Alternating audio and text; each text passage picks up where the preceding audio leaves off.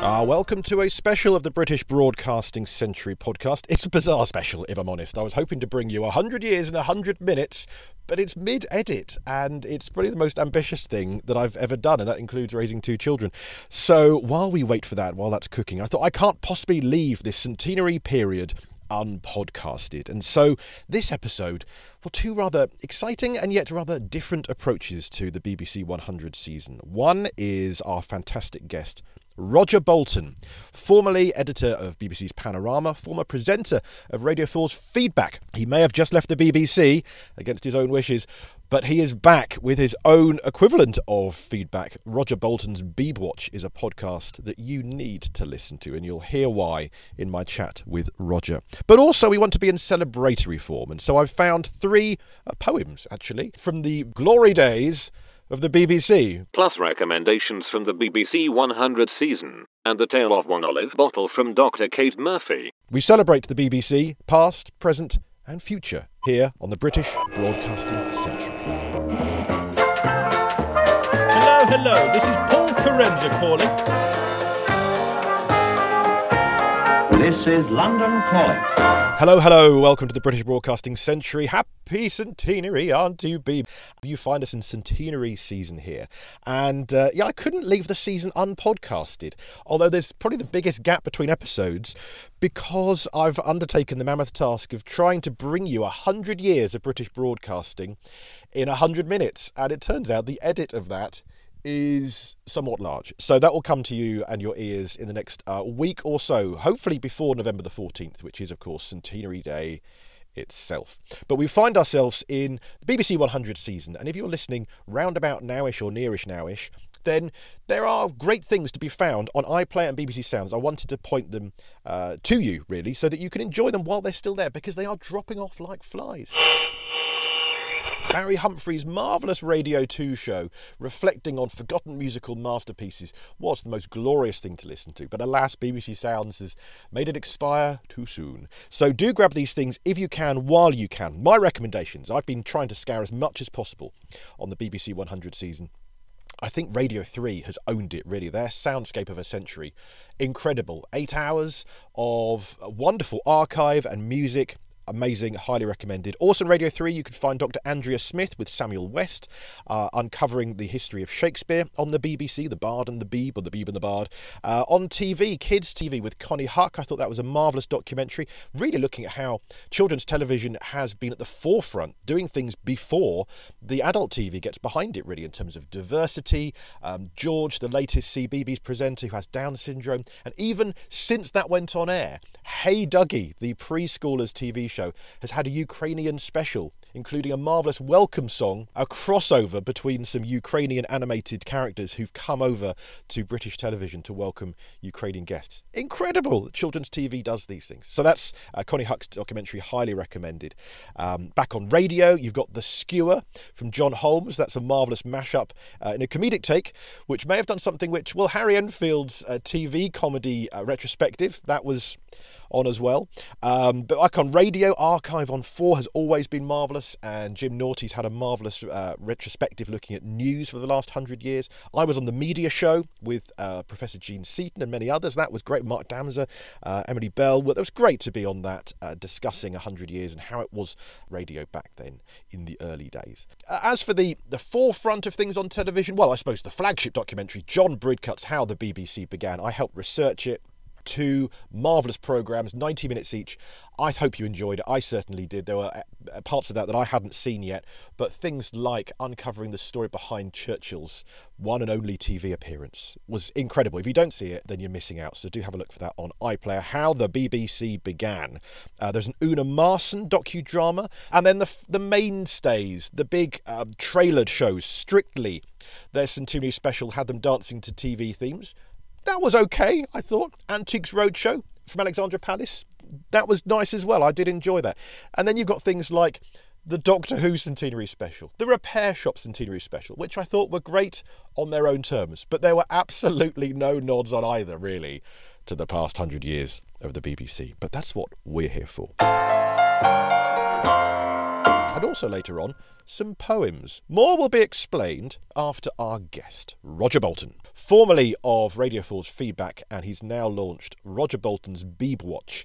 So from BBC Past to BBC Present and Future. We'll have Roger on the podcast a few times, but for now, here's your first taste of why and how Roger Bolton thinks we need to be having a careful and considerate eye on the BBC. Delighted to welcome to the podcast now a man who's been broadcasting and making television radio for many years now, Roger Bolton. Thank you for joining us, Roger. A pleasure. Thank you. By the way, many years. I think I joined the BBC. I'm terrified to say this. 55 years ago. As a 21-year-old, yes, I know. Wow. It can't be, but it's unfortunately true. Wow, in its first half of a century, that's incredible. There you are. I scraped in, just in the first half. Look at that. We'll go back. Maybe we'll look at. I'd be fascinated to know a bit about what your contributions to the BBC over the years and other broadcasters, but also your attitude to the BBC today. But I should bookend this conversation by saying about your fine podcast, Roger Bolton's Beeb Watch, which is it fair to say it picks up where feedback left off to a degree? To a degree, it proves that there is life after death, and I'm somewhere in the stratosphere, halfway to heaven or something, or maybe to hell. Yes. Well, no, what it was, apart from the fact that I'm, obviously fairly egotistical, i.e., thinking the world might want to hear from me, it was genuinely that I felt that one of the problems with feedback, and I'm a great supporter of it, and it's got a good new presenter, was that the BBC was not putting up enough people to be accountable, and the BBC more generally was not being sufficiently open with those who pay for it, the licence fee payers. So I wanted to try and correct a bit of that. And the other thing is, I think now the next 2 years are fundamental for public service broadcasting. I mean, the BBC's latest settlement, licence fee settlement, was for 2 years frozen and then going up with the rate of inflation. Well, anybody who thinks it's going to go up with the rate of inflation is for the birds. With the problem the government's got, no. So what you've got is, for the first time in its history, the BBC significantly contracting. And my concern was the public ought to have a say on what goes. You can't have a situation where the public has to pay a licence fee and then sees the things it cares about taken away and things it doesn't care about remaining. So I thought there's a role there of just trying to get that more open debate. And I think it coincides with the question of the future of Channel 4, because although the alternative, as it were, television public service broadcaster, because although Channel 4 is not now likely to be privatised, there's a real issue, I think, about what its brief should be. And in the end, I thought, we mustn't get into a situation where we just defend the BBC or attack it. Actually, this is about public service broadcasting. The BBC is a means to an end.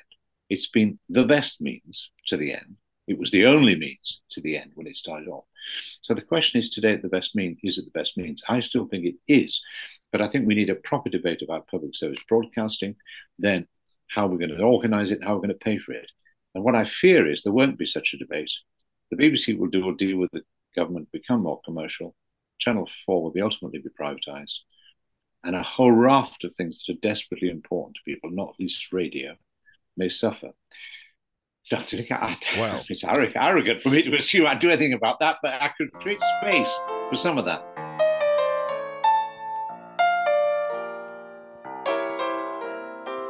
More from Roger shortly, but I was wondering, well, how else could we celebrate the BBC centenary? How about some poetry? It's what Arthur Burroughs wanted for the original London 210 station. Poetry and the higher class of arts. Well, I happen to have seen and been handed and generally gathered 3 poems about or written in early broadcasting. And I thought I would present these 3 throughout this episode. So here, in chronological order, is the first. I spotted this in the marvellous book With God on Our Side by Ian Robertson. It's a comparative study of religious broadcasting in Britain and America. And right at the back, from the Daily Telegraph in Sydney on 30th of September 1927, a poem by Eric H. Palmer. I am radio. I am a university in your room. I am an opera sung by your fireside. I am an orchestra to set your feet a-dancing. I am a band to enthuse your musical soul. I am an orator whose eloquence holds you still. I am a violin recital rendered by a master at your side. I'm a statesman, conferring with you on the nation's needs. I am a diplomat, voicing a foreign friendliness. I am a doctor, coming to your home without charge. I'm a banker, watching your laid-away pounds. I'm a leader of industry, analysing the economic trend. I'm a newspaper, describing events as they happen. I am a drama played in your parlour. I'm a debate where you hear both sides of the day's problems. I'm a football game with thrills by the score. I'm a boxing championship with a seat at the ringside. I'm a governess teaching your children each day. I'm a scientist revealing wonders that you know not of. All these I am and more. I'm a patriot kindling a new love of country. I'm a preacher reawakening your faith in human nature. Yes, poor foolish men, just call me Radio. And another pop-up poem later on. With a bit of an arm's reach from the BBC as well, then there's perhaps more of an opportunity to be able to ask those questions without having to do it from within BBC Towers, I suppose. It is, but the problem is the BBC feels so under attack, always from the Mail, the Telegraph, everything else. And to be honest, a lot of presenters, when they do lose their job, go and bleat to the Mail and take a fee for doing so. That it's difficult to sort of, as it were, constructively criticise. But the alternative to not constructively criticise is that the BBC goes on and just, well, you have to, as it were, support every decision it takes. It's going to be taking some really controversial decisions, and I think we should be free enough to say, we think that's a wrong cut. I mean, you remember, ironically, this present Director General, who's very good, by the way, but anyway, was in charge of radio, 11 years ago now, when they tried to kill off Six Music.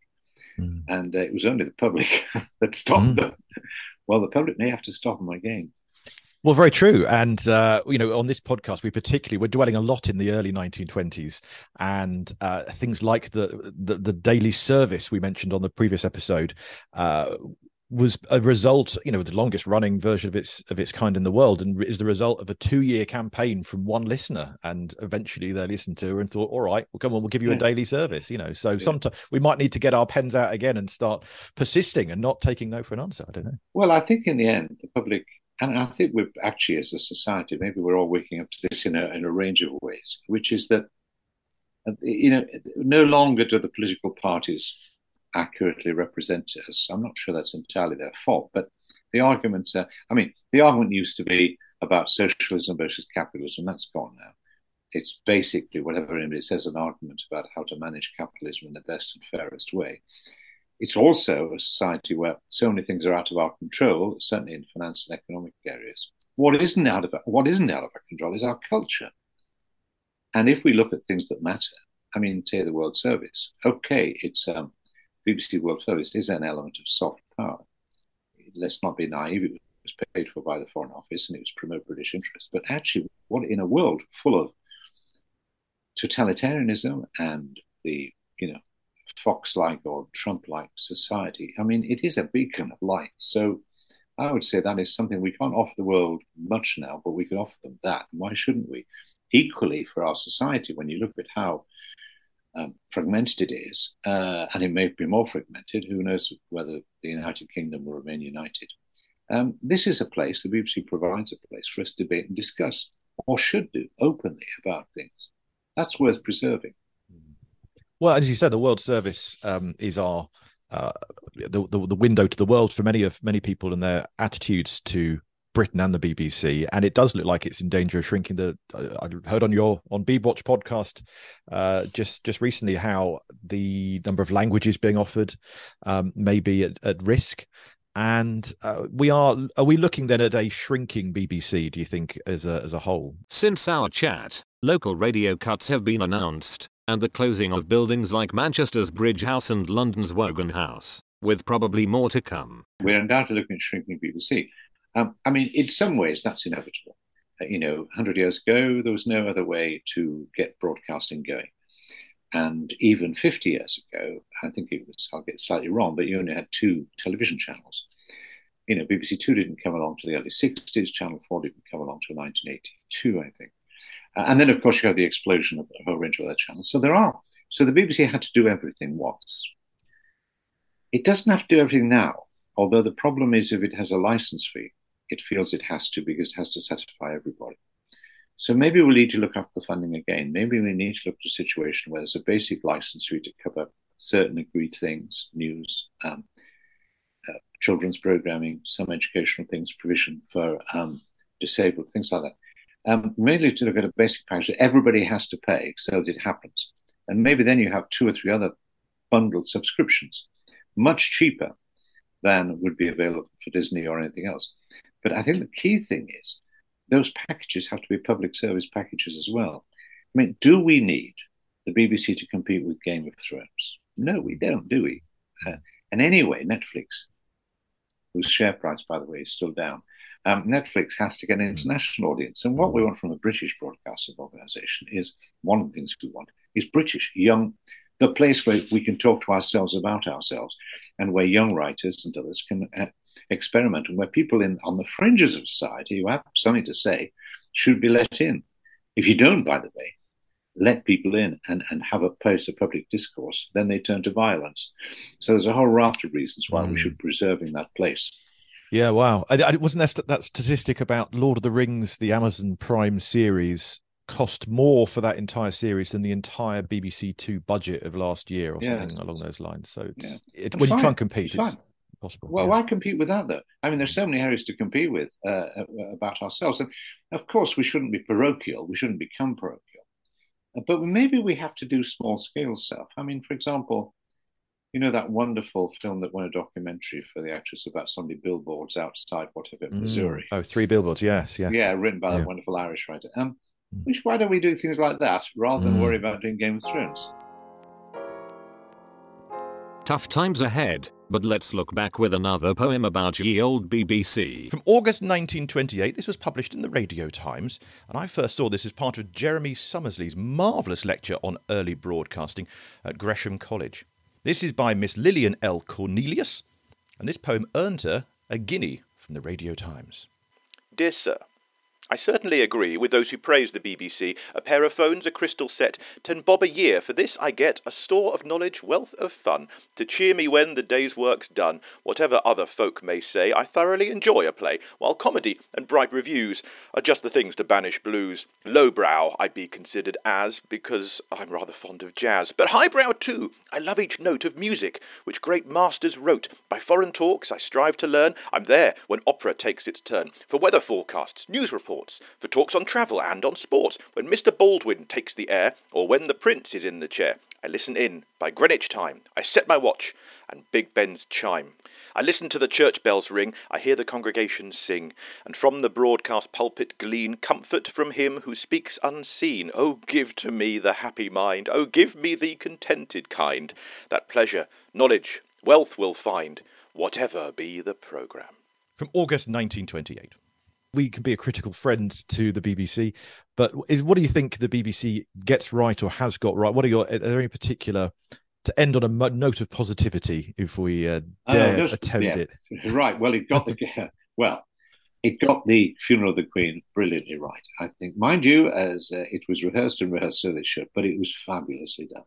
I also thought they got the balance better than they did with the Duke of Edinburgh when the coverage was just over the top. I mean, they still do endless hours of programming where people don't have anything to say and they're asked how they feel and so on. But I thought they did that brilliantly. I think there are a vast range of documentaries which are wonderful. I think the present political crises and so on, the new BBC political editor, Chris Mason, has been sensationally good, well-informed, pithy, and not afraid to tell it as it is and to say what he thinks, and he's got it right so far. So I think that's been absolutely magnificent. I could perhaps lyrical also about the reporting from Ukraine and elsewhere. Some of that's been wonderful. So I think that's in pretty good order. But I just tell you what the final thing I think is this. I don't know if I can't think the right words to use, but too much of television and documentary now is, as it were, simply making a program out of a book, regarded as an original medium. And a lot of documentaries are also edited the same way, as if they're so terrified we won't watch for more. They put everything in the first 2 minutes. Mm-hmm. So you find, so there's no excitement in a revelation of halfway through you thought this was the case, so no. So I get a bit fed up with that, but also I just want people to say television and radio. Radio is, so I mean, obviously, well, I think 2 things. One is television can be an original medium. People should have more confidence on it being that, not just replicating or what's going on elsewhere. or being a secondary source. And the other thing I feel overall is Radio 4 is sounding thinner. It's still wonderful, but it's sounding thinner. Radio budgets have been cut. They're ridiculous. Budget for feedback would be about £5,000 a half hour. There is no representative at the top table of radio. Charlotte Moore, I think, is pretty good, but she represents all content. Radio needs something to fight for. But there's an awful lot, brilliant amount worth fighting for. But it's starting to slip away. So let's have a proper debate about how we fund it. I mean, how ludicrous would it be if somebody started to cut back even further on Radio 4, when there are a lot of people who pay the license fee just for it. True. But they don't have the opportunity. One more pop-up poem for you. This was sent to me by Simon Vaughan, the archivist at Alexandra Palace Television Society. Thank you, Simon. And it's written by Mrs. Olive Bottle. Now, she signs it, widow of C. Bottle, assistant engineer in charge, London Control Room Broadcasting House. Written in 1982. But Olive Bottle, she should be signing it as herself, because she was one of the very first at the BBC. She was there on the phone to John Reith, putting through calls at the very earliest one-room BBC. And when she met Mr. Bottle, the engineer, and went off to be married, John Reith mourned her loss, and I believe even tried to get her back again. Before her poem, more on Olive Bottle from Dr. Kate Murphy, author of Behind the Wireless, A History of Early Women at the BBC. I love the story of Miss May, Olive May, who's on that switchboard, the first switchboard operator. And she, at some point, over the wire, she's chatting to Cecil Bottle, who is, I think, in Leicester. He is, an engineer over the lines, and they fall in love over the phone lines and get married. And Reith is incredibly, upset when Mrs. Bottle, Olive May, becomes Mrs. Bottle, and obviously she leaves. She didn't have to leave. She did leave, and even to the extent that Reith's wife has to phone up and apologise because Reith's been so rude and upset about losing his star employee. And I think he even takes Ecclesfield to task and says to Peter Ecclesfield, "What's happening? This is outrageous. One of your chaps is marrying my switchboard operator." So it became quite a big deal. This falling in love over the phone line. But interestingly, Olive, although she was married, she did come back in 1931 briefly when they were setting up Broadcasting House to help set up the telephone system in Broadcasting House. So she does come back as Mrs. Bottle briefly. But in 1982, for the 60th anniversary of the BBC, Olive Bottle wrote this poem. In the early days of 23, Savoy Hill welcomed to the BBC the embryo staff, but all very keen in this new wireless venture, almost a dream. 2 call sign, valve sets and crystals, Savoy Hotel bands and BBC minstrels, SOS messages, 7 o'clock news. No news at 1 o'clock, newspapers refuse. Sunday the Sabbath, keep it sedate. No programme start until Sunday at 8. Who was it who planted the acorn beneath? No other than Mr. John Charles Walsham Reith. How it grew, so majestic and wise, emerging uniquely, the pride of the skies. And 60 years later, what began as a dream, the BBC is an oak tree, now stands supreme. Well, whether it stands supreme or not, or will in future, let's keep a loving eye on Auntie Beeb, shall we? From here on this podcast about BBC Past, and from Roger Bolton's Beeb Watch podcast on BBC Present and Future. Do subscribe and listen to his fine podcast there. He's got some great interviews there with David Dimbleby, Joan Bakewell, countless others to come as well, I know. And Roger will be keeping a very careful eye on all of the, changes that will be occurring on the BBC over the next couple of years. Thank you, Roger, for joining us this episode, and thank you, Dr. Kate Murphy, as well, for your contributions to the Olive May, Olive Bottle story. So it has been a rather reflective mood, this podcast. Celebratory, yes, but also concerned for the future. And I was going to save Roger's interview until next year, but in the light of the news about the changes, let's call them cuts, shall we, to local radio broadcasting, all of that happened, of course, after I spoke to Roger, and I know he'd have a thing or two to say about that as well. Yes, it did seem the time that although we are looking back and celebrating, we also need to be considering what the changes will be to the BBC going forward, and maybe indeed we might have to make a bit of a fuss about it, those things we particularly enjoy and treasure.